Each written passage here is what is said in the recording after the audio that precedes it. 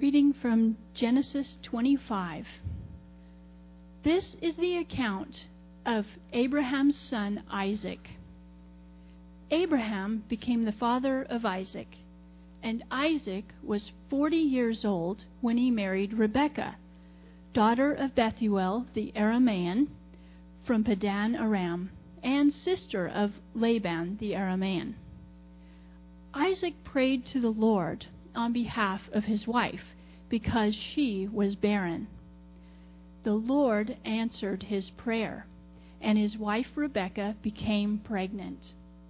The babies jostled each other within her, and she said, "Why is this happening to me?" So she went to inquire of the Lord.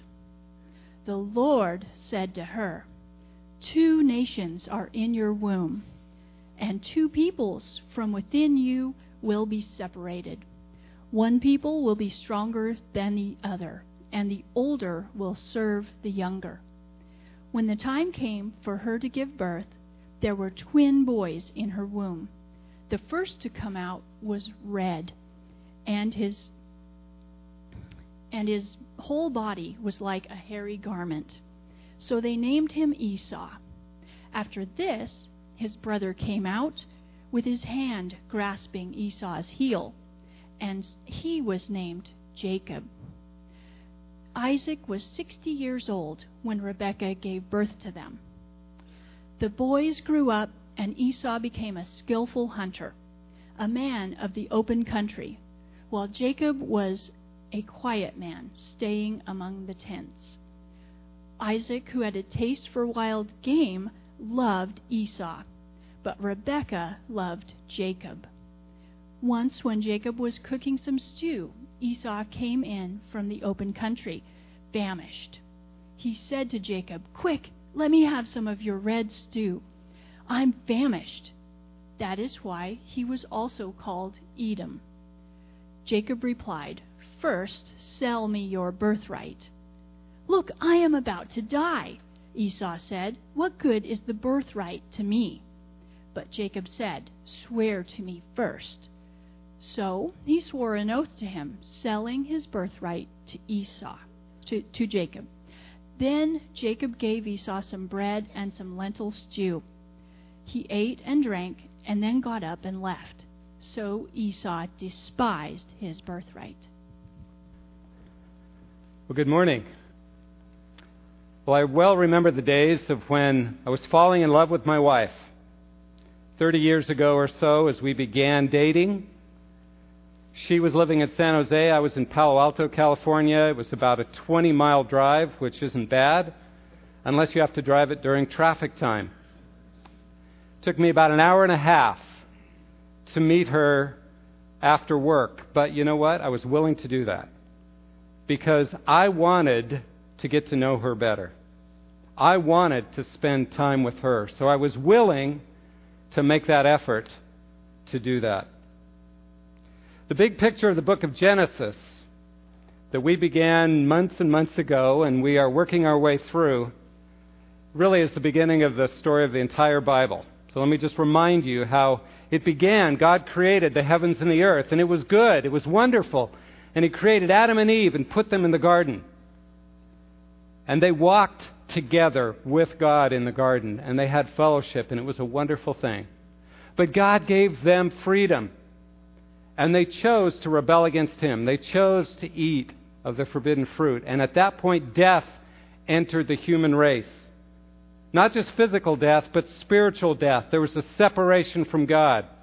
A tendency on every human being born since then to say, "I don't need you, God. I will run my own life." There's this vast chasm between God and man because of sin, Genesis chapter 3, that spread to all of us. But immediately God began pursuing us.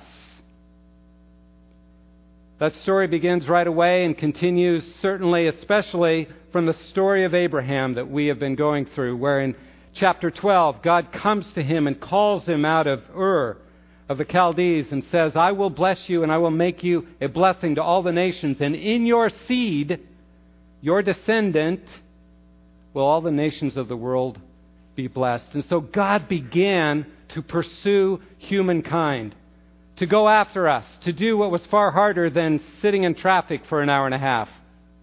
He began to pursue us because He created us for relationship with Him, and He wanted to know us, and He wanted us to know Him.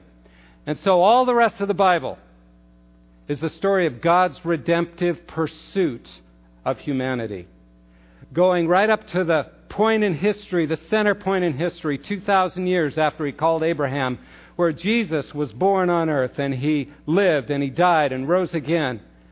And that renewed relationship with God, where we could know Him, was restored, and it was spread to all nations. And we are in that redemptive period where the kingdom is expanding to all nations, to all peoples, and we are part of that.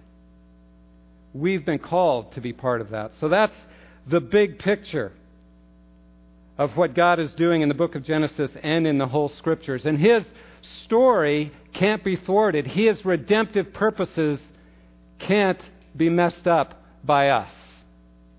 He has a plan, and He is carrying that out. But God wants us to participate. He wants us to respond to His pursuit. He wants to use us to expand His kingdom by His grace, by His love. So how should we respond to His pursuit? How should we respond to Him coming after us so that we might know Him and be part of His great plan? Well, one thing I love about the Bible stories, and the one we're looking at today is certainly true of this, is that they are so real. These are people just like us.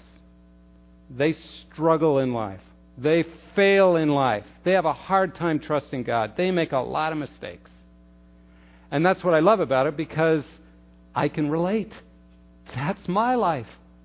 And it's God's purposes that we might understand that even in our messy lives, God is still pursuing us and wants us to respond. So how should we respond to God in His pursuit of us? Well, I think this story gives us 4 wonderful principles of how He wants us to respond to Him as He pursues us with His redemptive plan. First principle I see in these first few verses, He wants us, like Isaac, to keep praying. Like Isaac, to keep praying. He will respond to our prayers. Now in the story, you see that Isaac is 40 years old. He took Rebekah as his wife, and they long to have a child. And he begins to pray. Well, you don't see immediately, you don't see till down in verse 26, is that he prayed for 20 years that God would provide a child. Now, this was not only something that they longed for as parents, as they longed to have a child to hold and to care for, but actually the very plan of God, the very redemptive plan of God is being threatened. God had promised the seed would come through Abraham, through Isaac, to his seed, his children as well. So God's whole redemptive plan is threatened. And what does Isaac do? He prays. Verse 21, Isaac prayed to the Lord on behalf of his wife because she was barren. Makes me think, why did God delay so long, 20 years, in providing a child? Why does God delay so long in our lives sometimes when we pray and long for God to fulfill something in our hearts that we long for, that's a deep part of us, and yet God delays and delays and delays? Why does God delay? I think so often it's because, in Isaac's case, so Isaac would learn to pray and keep praying. He delays in our lives so that we will learn to pray and keep praying. We would learn to seek Him. He delays to give us what we long for, or even what He's promised us at times, because He wants us to learn to keep praying, keep waiting, keep learning to trust Him. And what we see throughout the Scriptures, and I think here as well, is God delights in it when we pray. You see, again, we're created for a relationship with Him, and we're created to respond to Him. And so when we turn to Him in prayer, in this pursuit, we are in relationship with Him, and we're learning to trust Him and walk with Him. Now imagine, if I'd driven that hour and a half down to San Jose, and I got there and knocked on the door, and Jeannie said, I'm watching a TV show, go away. Well, I would only be able to handle that so many times, right? I have dishes to do. Come back another time. I'm busy. See, God delights when we respond to Him, when we pray, when we keep praying, when we allow the circumstances of life to drive us to our knees so that we learn to develop intimacy with Him and respond to Him. He delights in us being part of His kingdom and knowing Him.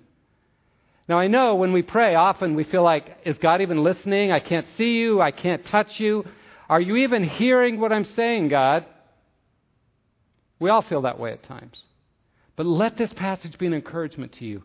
Keep praying. God is listening. God is hearing, and He delights in it when we pray. Are you struggling in your life over some circumstance? Keep praying.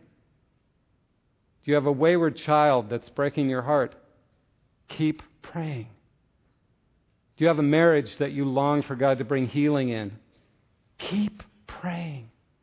Do you have sin in your life that you're struggling with? Keep praying. Are you without a job? Do you want a different job?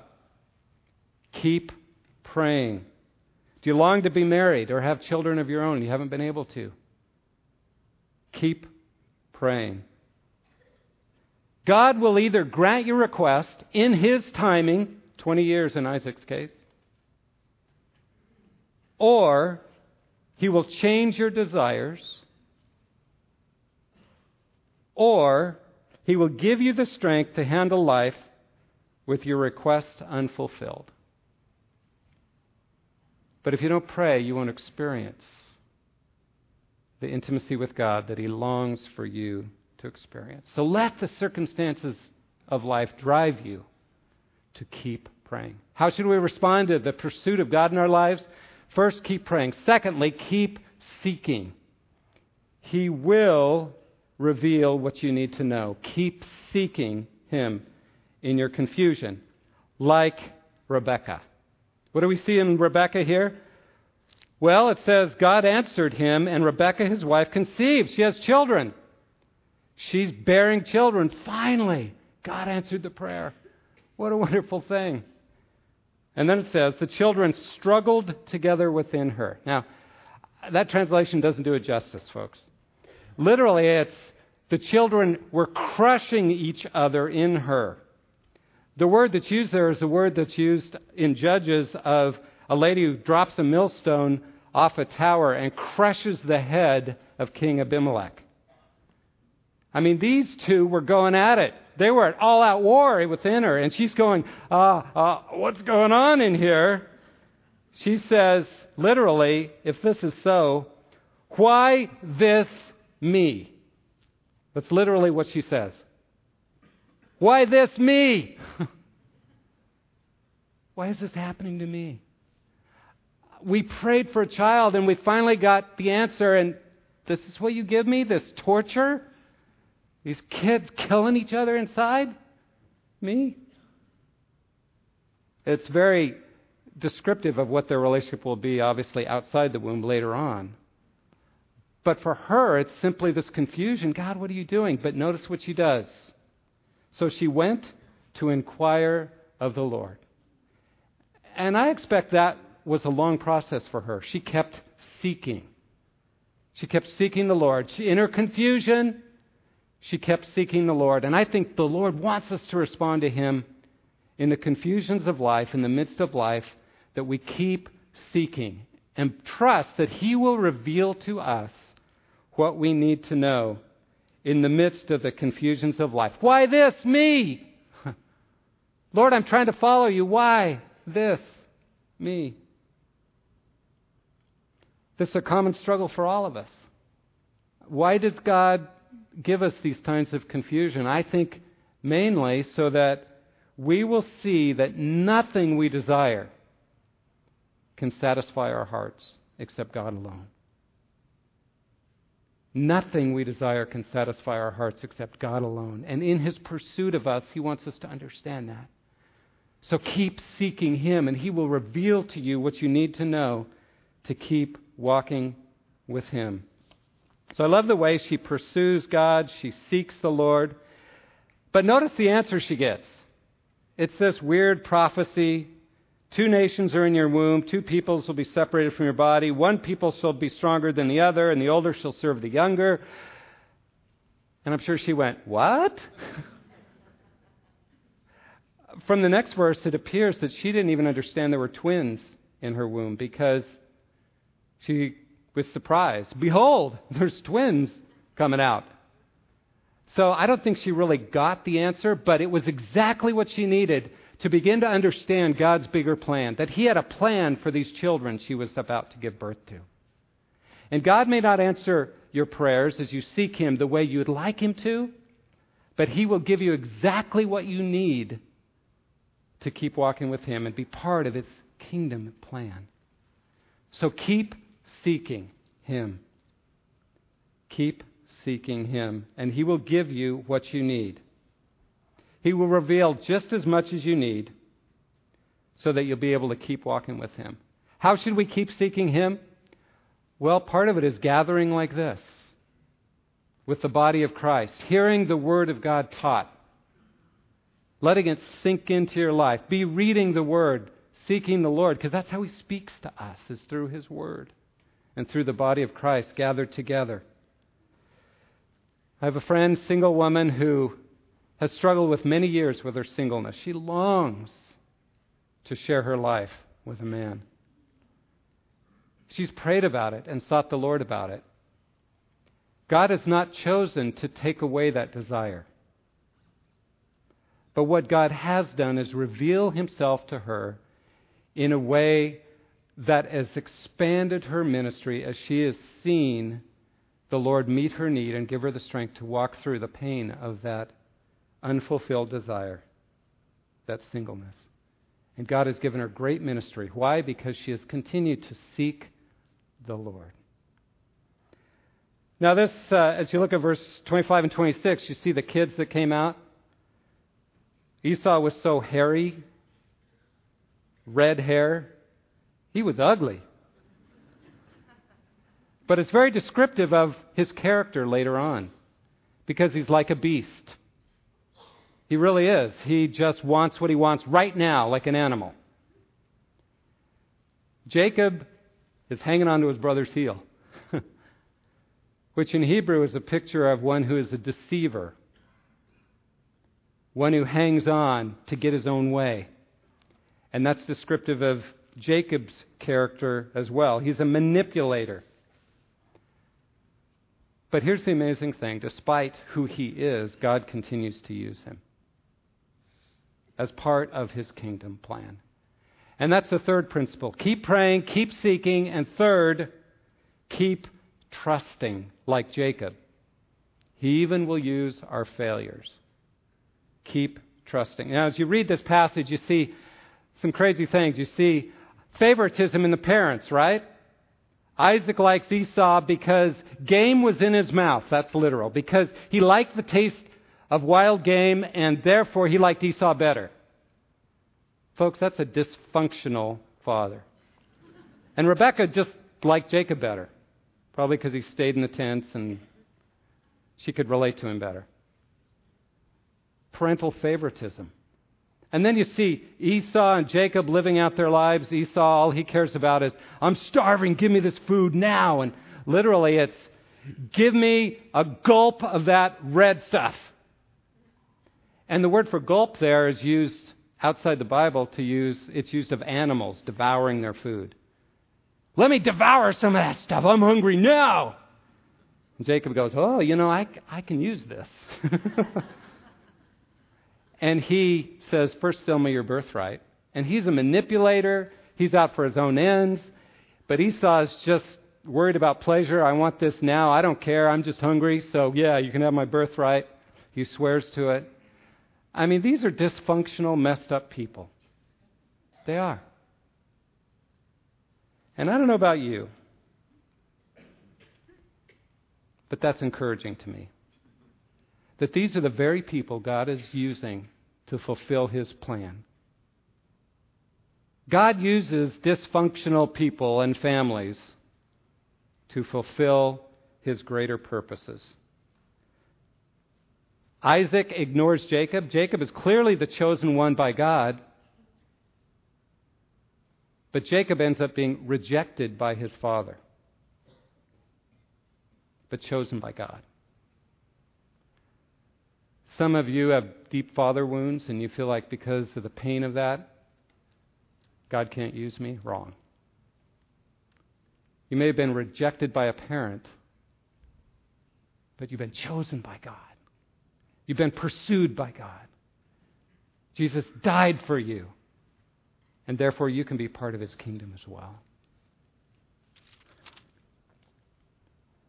So I say this is a huge encouragement to me because my tendency is to look at my own failings, my own sin, and think God can't use me.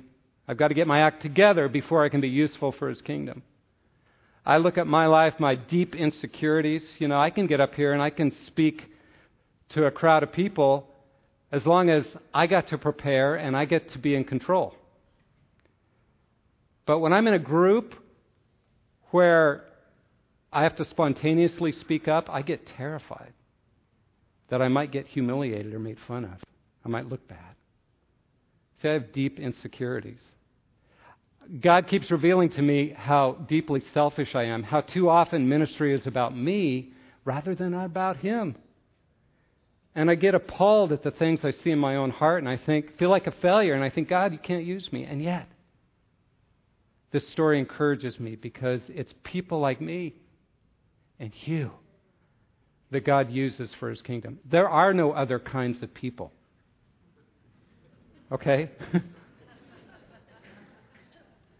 So we're what He's stuck with. But that's His plan. He uses dysfunctional people to fulfill His purposes. Isn't that awesome? Thank you, Lord. Praise You. So keep trusting. Jacob isn't trusting God right here, but as he goes on, he learns to trust Him.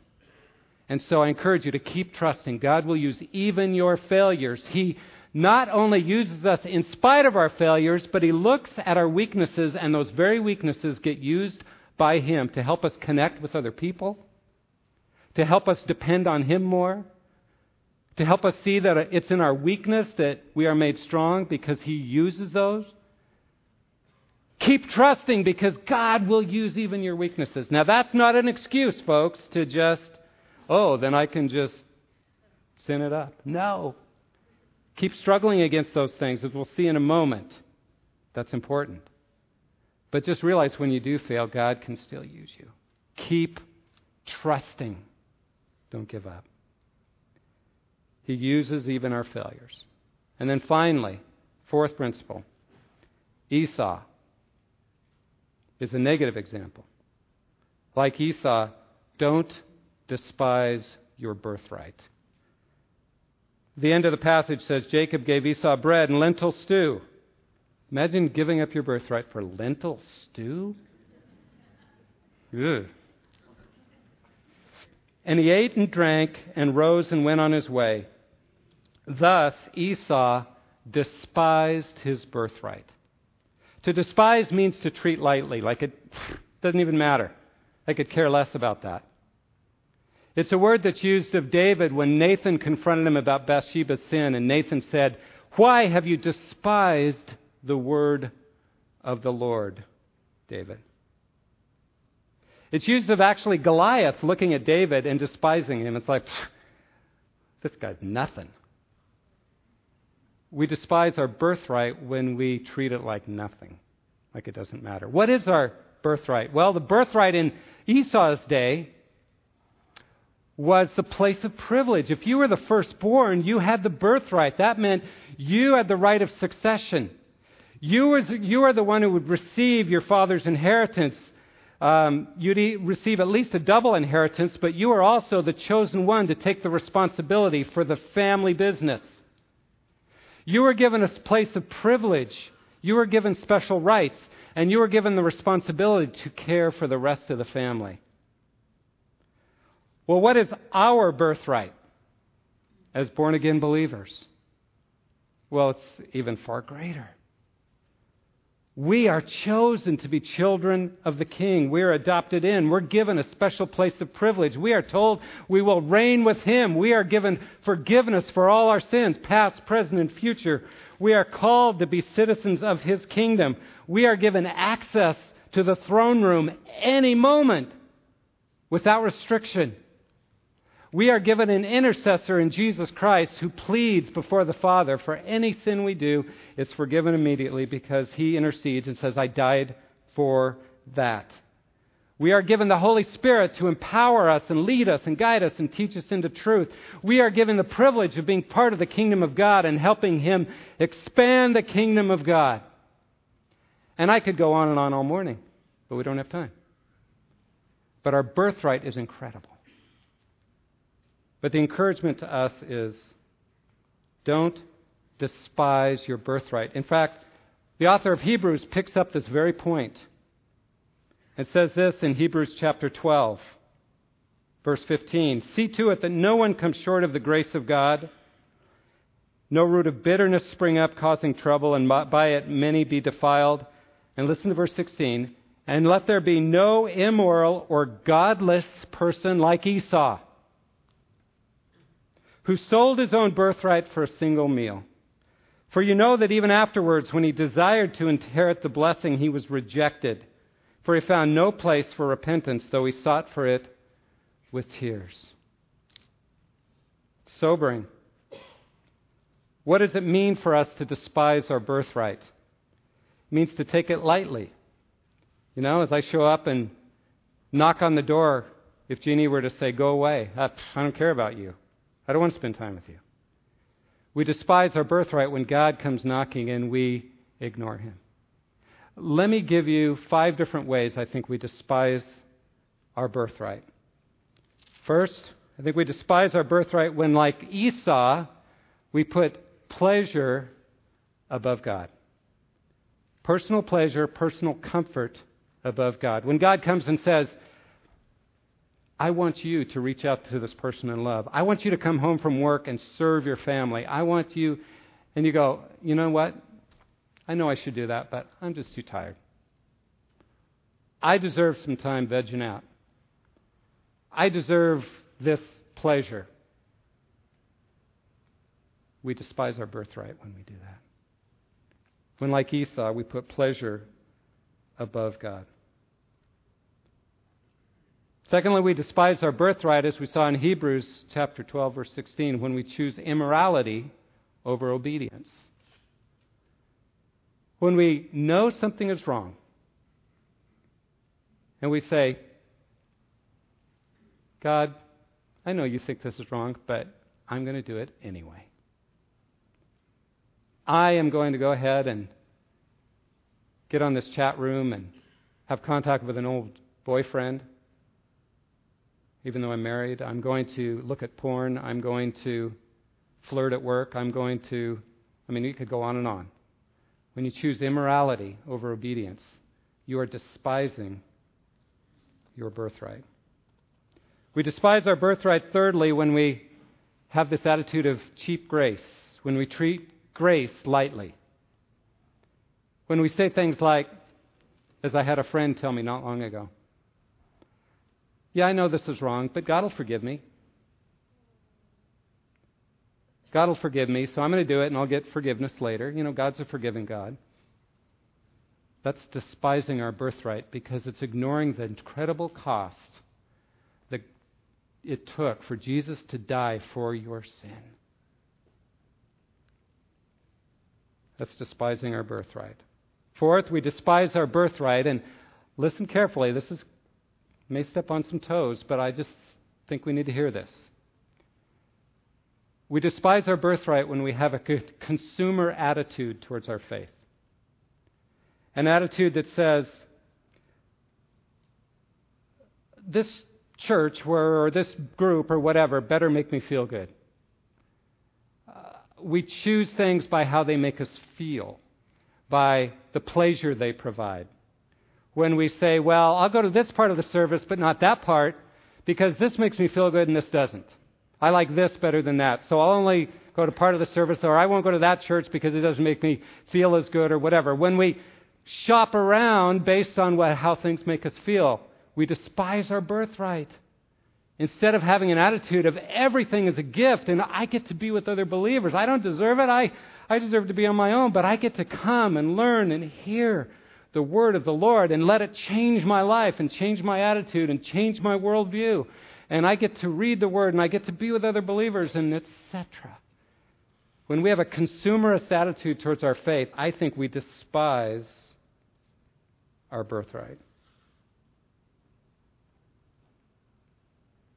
Fifth, I think we despise the word of the Lord when we put money or sex or power or work above Him. In other words, idolatry. We say, God, yeah, you're great, but this is more important to me. I need this to have life. That's idolatry. It might be another relationship with another person. And when we choose idolatry, choose idols over God, we are despising our birthright. Hebrews 12, which I just read, summarizes it this way. Don't live a godless life like Esau. What's a godless life? Living as though God really doesn't matter. Oh, you go through the motions. But in the real deep choices of your life, you live a godless life. I live a godless life. That's despising our birthright. It's a great warning here because notice how the passage ended in Hebrews. Esau wanted to repent, but it was too late. His heart was too hard. Turn now, in other words. You may not get a chance later. Sobering words. You see, God is faithfully pursuing us because He loves us and He wants relationship with us. He is seeking us because He delights in us and He wants us to know Him. How should we respond to His pursuit? Keep praying, even when it's confusing and it seems like He's not listening. Keep seeking. He will reveal to you what you need, but be in the Word so you can hear His voice. Keep trusting, even when you fail, because He can use even those failures. But be careful that you don't despise your birthright and treat it lightly. You see, our choices do matter. Esau had the birthright, but he rejected it. Jacob, his life doesn't look any better than Esau's. In some ways, it looks worse. But he learned to trust God through the failures of life. And that should be an encouragement to us that even in our failures, He keeps pursuing us, and what He wants is us to respond to Him, to trust Him over time. I hope you and I will choose not to be Esau's, but to be Jacob's.